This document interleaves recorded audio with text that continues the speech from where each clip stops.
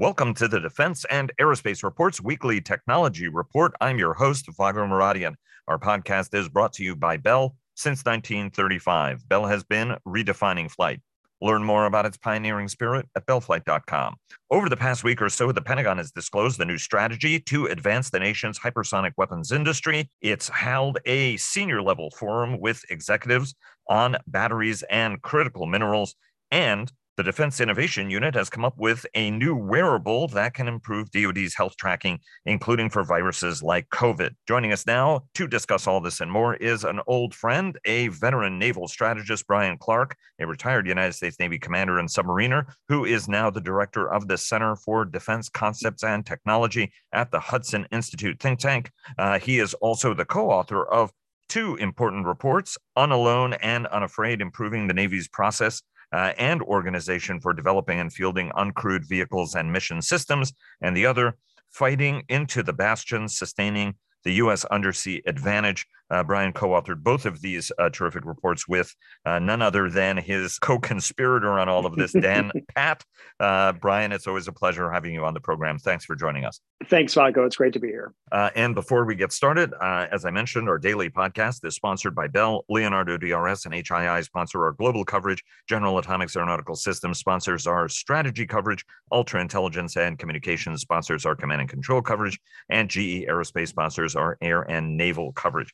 Bryan, I want to start off first with hypersonics. That's a topic that you've written a lot about. I mean, one of the things that General Neil Thurgood, the former chief of the Army's hypersonic program to field a strategic level hypersonic weapons, would always tell you that the hardest part about this is, the great thing is we did it in a short period of time. The more impressive thing was to set up an industrial base to actually produce at scale. And indeed, we've seen both the Army and the Navy order these weapons. Obviously, it's a joint program.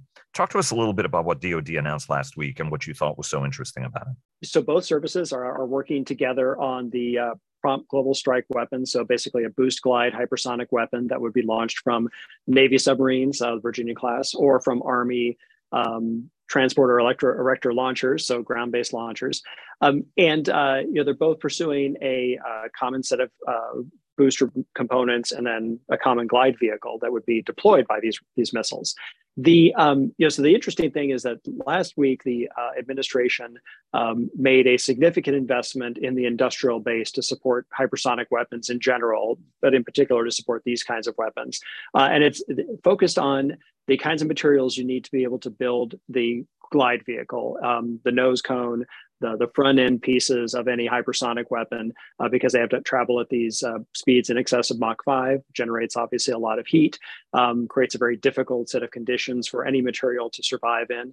In particular, there's a plasma that's formed as the hypersonic weapon goes through the atmosphere. So you've got a highly charged gas that forms at the nose cone. It's not something that most of our defense materials do well in. And in particular, we have to think about if we want to put seekers or other guidance systems into the front ends of these hypersonic weapons, we need a material that might be transparent, to a radar or to some kind of other seeker, which means you need some kind of composite rather than having a metal front end of the missile. So what these investments are intended to do is help build out the industrial base so that we can build in volume the kinds of composite materials that you need for the front ends of hypersonic weapons. These materials might also be very useful for air-breathing hypersonic weapons, which are likely to be even much larger or the predominant component of the U.S. hypersonic portfolio. So this investment is supposed to play out, through multiple lines of weapons that all demand these high-temperature composites that draw upon an industrial base that doesn't really exist today. Are you satisfied with the level of investment, and does it get us to where we need to be as quickly as we need to get there? It's not as much as we would need. I guess what the investment, which is on the scale of tens of millions of dollars, so it doesn't seem like a lot of money. But we're talking about a relatively nascent capability area. So the Navy and the Army, the DoD together, is going to order about 24 of these missiles in the FY24 budget.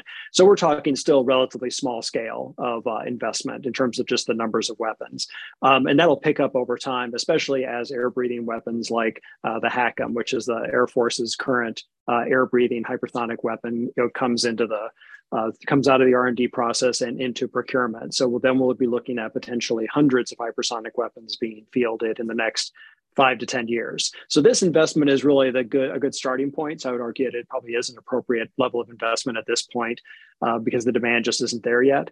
But the idea would be that you make this investment, the industry is making an investment as well. There will be continued investment on the part of the government as procurement starts to pick up, and then that'll cause the industrial base to grow. And this is really supposed to jumpstart an investment that doesn't yet have a demand signal or a strong demand signal.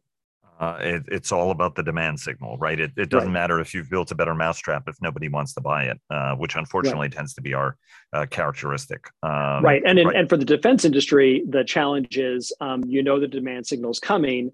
And then when the government wants it, they want it now. And if you haven't made those investments in the industrial base, you can't meet the demand in any reasonable period of time. So these investments by the government are intended to jumpstart that capacity so that it's closer to being ready when the government wants it to be ready. From a technological needle moving standpoint, right, a lot of the department's disclosures and initiatives, whether it was there have been chips and batteries and AI events. I think just yesterday, the Pentagon announced, the Defense Information Systems Agency and the Department of Defense's Information Network are looking ways to, this is directly from what the department issued, to repurpose cutting edge technology like artificial intelligence, development, security, and operations, right? DevSecOps, zero trust assets to protect DoD's global network. And that was announced by Air Force Lieutenant General Robert Skinner, who's the DISA director. From your standpoint, right, we were talking about sort of the acquisition process, and everybody is looking for new authorities. I mean, once upon a time, if Clark Industries came up with a better mousetrap, they would just buy Clark Industries mousetrap, right? Whereas now we study Clark Industries mousetrap, we tell everybody what we want, and then Muradian Industries ends up winning it, who's not particularly good, or may not be as good, but maybe has deeper pockets and can buy into it. I'm not judging anybody. The department keeps talking more and more, right? I mean, the DIU announcement was about the adoption of actually commercial technology repurposed to solve a mission. From your standpoint, from a fundamental technological standpoint, is the department actually moving as quickly as it needs to move? Because if you're a commercial company, you need to move at some relevant scale, not sort of shoot for a program DoD might have 12 years from now. Right. And DoD's not. And so, DoD is a terrible customer if you're a commercial company because the contracting process is what people normally complain about, but that's actually not the biggest problem. The biggest problem is just the DoD is not a big enough customer at the kind of scale, and they're not able to make a decision. Contracting aside, they're not able to make a decision, in a short enough time for a commercial company to find it as a good customer. So if you're making a commercial product, for example, you're making network equipment and you are trying to offer that to DoD. DoD is going to take forever to decide, what's its strategy, how's it going to fit into the rest of the system of systems that they've got. It'll take forever for that to happen. Whereas you can go to a commercial customer and offer that service right away, and they'll pull the trigger on it, and you can begin, fielding it, even if what you're fielding is not the best final answer. It's going to be better than what the company has, and they're going to, modify it and evolve it over time. DoD is not willing to take that approach of modifying and evolving over time to get to the eventual, goal that you want to have. They want the final end product now. So I think that idea of an iterative process for going from what's available today and on the shelf to what you want in the future is something that DoD is going to have to get better at. And you're seeing some examples of that in the unmanned vehicle world, examples like we see with Task Force 59 in the Middle East, where the Navy is getting commercial off-the-shelf unmanned systems, using them in operational settings, trying to modify them and improve them over time, and then looking for ways to help the company identify how they need to put their own investment to work in terms of improving those systems. So that partnership type of relationship is what DoD needs to be pursuing more of, and DIU is supposed to be offering that clearinghouse to make those kinds of relationships happen. But that's really what it has to be: is the DoD has to be willing, like commercial customers, to iteratively improve a product as opposed to getting the final product once and then never going back to it.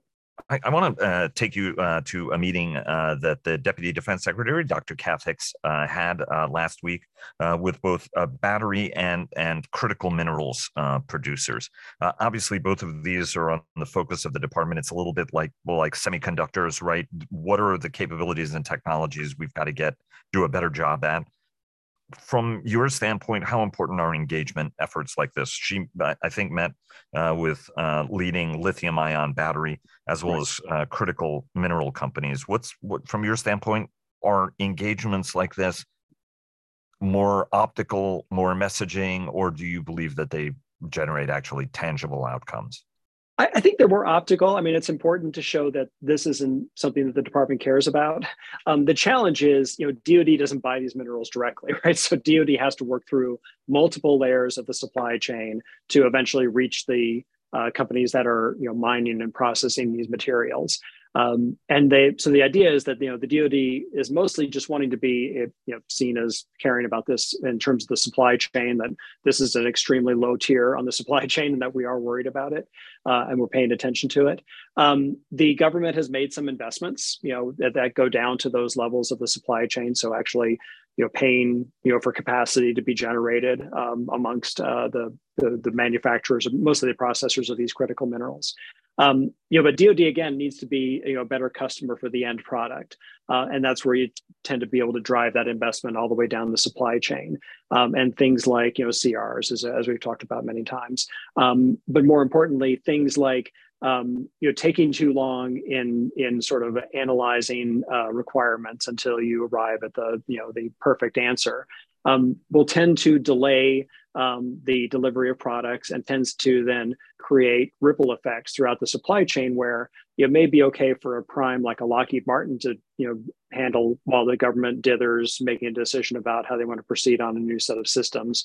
But if you're the third tier supplier or you're some critical mineral provider to a battery manufacturer that provides something to that unmanned vehicle builder who's a prime, you're getting whipsawed by that supply chain impact. And so it's really important for the government to think about the fact that, being a good customer, buying things, at scale, at a tempo that maybe is less than comfortable for the government, but makes the supply chain healthier, might be the way to go. So part of what we have to do here is just think about buying things in a way that better supports the supply chain, as opposed to buying things that are exactly what the government wanted as a customer.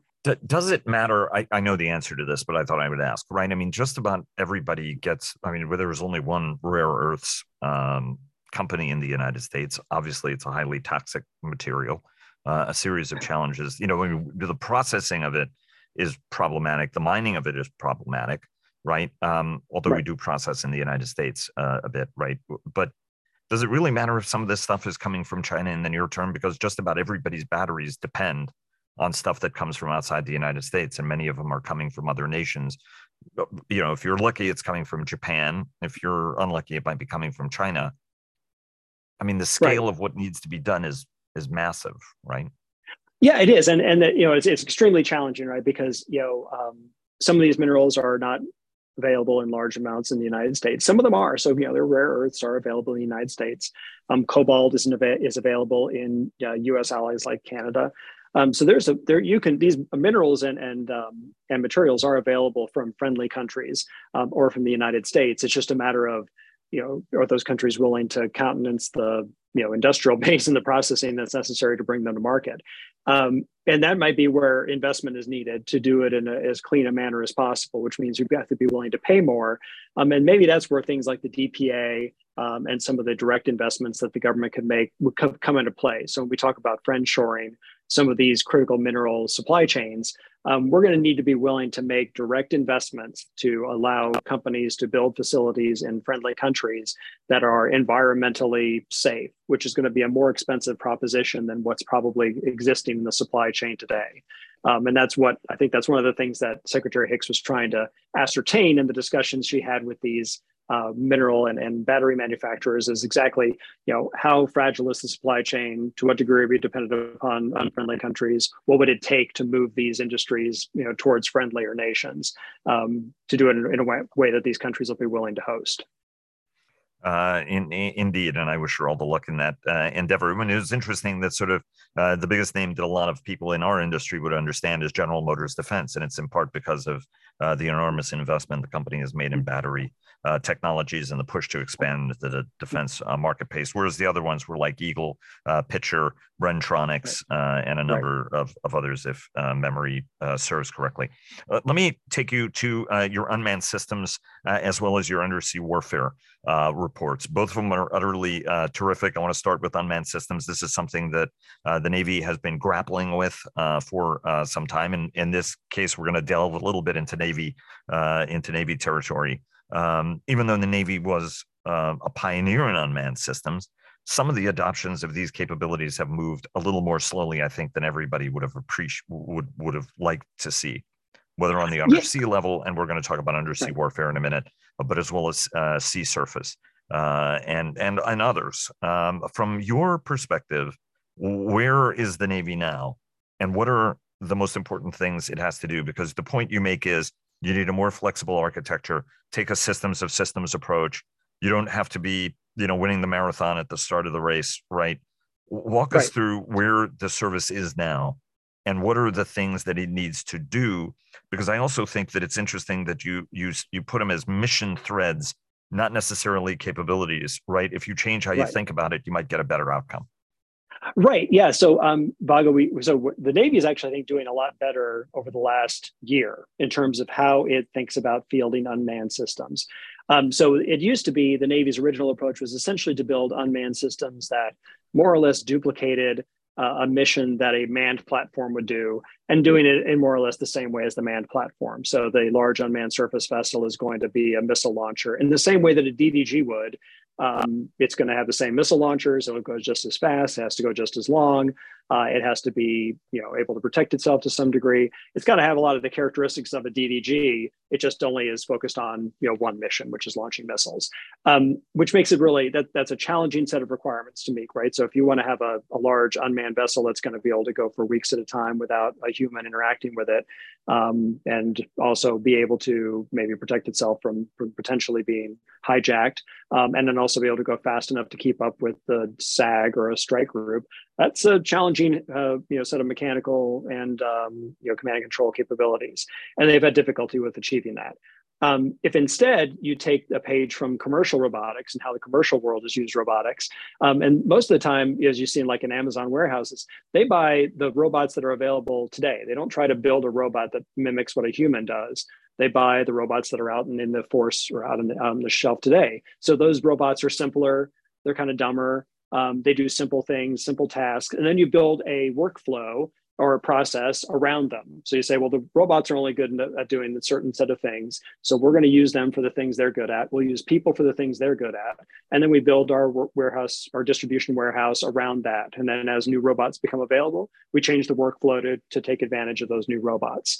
And that's what the Navy is starting to do now. So you're seeing with efforts like the Task Force 59 effort in CENTCOM, you're seeing with some of these integrated battle problems they've been doing recently, where they're starting to take the unmanned systems that are available today, the ones that are either commercially around or ones the Navy's already developed, like the Mark 18 UUV that was used to go find the Malaysian jetliner. Those have been around for a while, repurposing those into new workflows or new mission threads, to use the word we use in the report.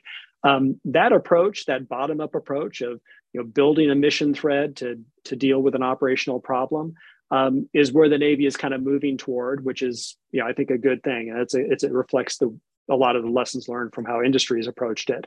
This has also been the Navy benefiting from how technology evolved. So when the Navy started its unmanned systems, for the most part, commercial systems were just not that good. And now you've seen this emergence of a whole generation of commercial unmanned vehicles that have a lot of capability. They've got long endurance. They have a pretty high payload. They're pretty autonomous. They can do networking with other unmanned vehicles. So the technology has also evolved, which is going to help the Navy in this bottom-up approach. So the Navy doesn't have to purpose build its own vehicles from scratch, like the LUSV or the medium unmanned surface vessel. They can increasingly draw upon what's available in and outside of government.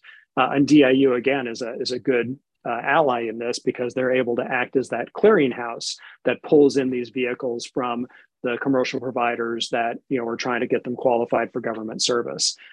So the challenge that the Navy has, though, is making this process institutionalized, right? So making it, you've got a systemized approach for taking an operational problem from a commander, looking at different approaches, different mission threats, different combinations of unmanned systems and manned platforms that could solve it, integrating that through something like Project Overmatch, and then sending it into the field. You got to mechanize that process and have a way of resourcing it that's reliable and repeatable. And that's what the Navy's trying to work through right now. I want to take you to another thing which the Navy is trying to work now is its undersea systems. There has been a sense about the invulnerability of the U.S. submarine force, right? We have the best submarines, best crews. We're out there, we're doing it. Nobody can match us. And you start the report off with a terrific line, which is, right, air power advocates after World War I made the case the bomber will always get through, and went into World War II with that assumption as well. And it proved to be devastating. As most of our audience know, the 8th Air Force took the highest casualty rates of any military unit in World War II and lost more people than the United States Navy and the Marine Corps did, ultimately. And it was because the bomber didn't always get through, or it would get through, but at very, very high cost to radar guided guns, better fighter aircraft. From your standpoint, what is it that the U.S. submarine force has got to bear in mind? Right, what's the key takeaway? Right. Well, so we no longer have this ability to operate uncontested inside of the bastions or inside of the home waters of an opponent. So places like the East and South China Sea, places like the Barents up above Russia. These waters where adversaries have kind of started to treat those as their home waters, the areas they can operate with some impunity. We're used to being able to go and drive our submarines in there and not be noticed and be able to do, gather intelligence or in wartime do attacks against an adversary. Those days are probably ending. So the undersea is going to become much more contested, just like the area above water.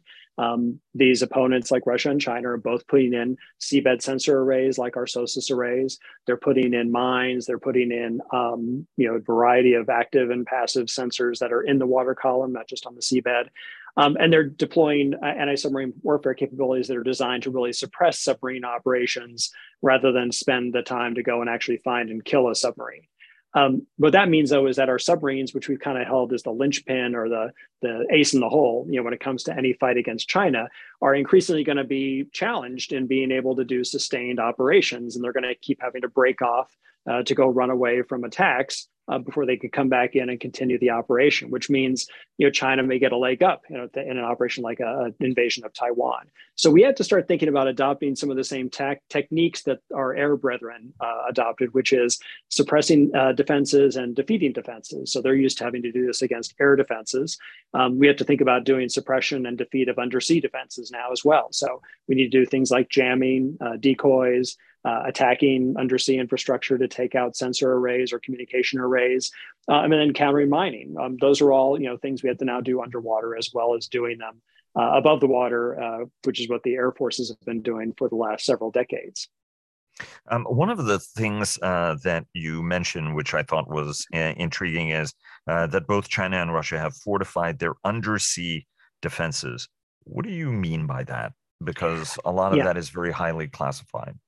Right. So it's highly classified, in terms of what we have or what we do. But adversary systems, a lot of those are available in the open source. There's been reporting about, Russia, for example, has the Harmony system, which is a combined active and passive sonar system that's on the seabed in places like the Barents Sea and the White Sea. And they use that to search what they consider to be their bastions to look for enemy submarines. So infiltrators who are coming in to spy on Russian submarine operations, then that it could be pretty effective. I mean, so especially active systems. We've designed submarines for the last several decades to be as quiet as possible, but that's all obviated if you're facing an active sensor. So if somebody's got an active sonar down there and it's operating at a low enough frequency to have a long range, that can be really challenging. And so there's a whole generation now of low frequency active sonars, including these towed variable depth sonars, like we're putting on the US frigate,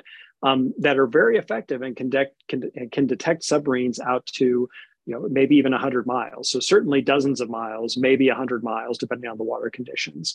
So they could be very effective in at least getting a target, or rather a detection of a US submarine. And then now you're facing the challenge of, do I continue the operation even though I've been detected, and then potentially you're being attacked?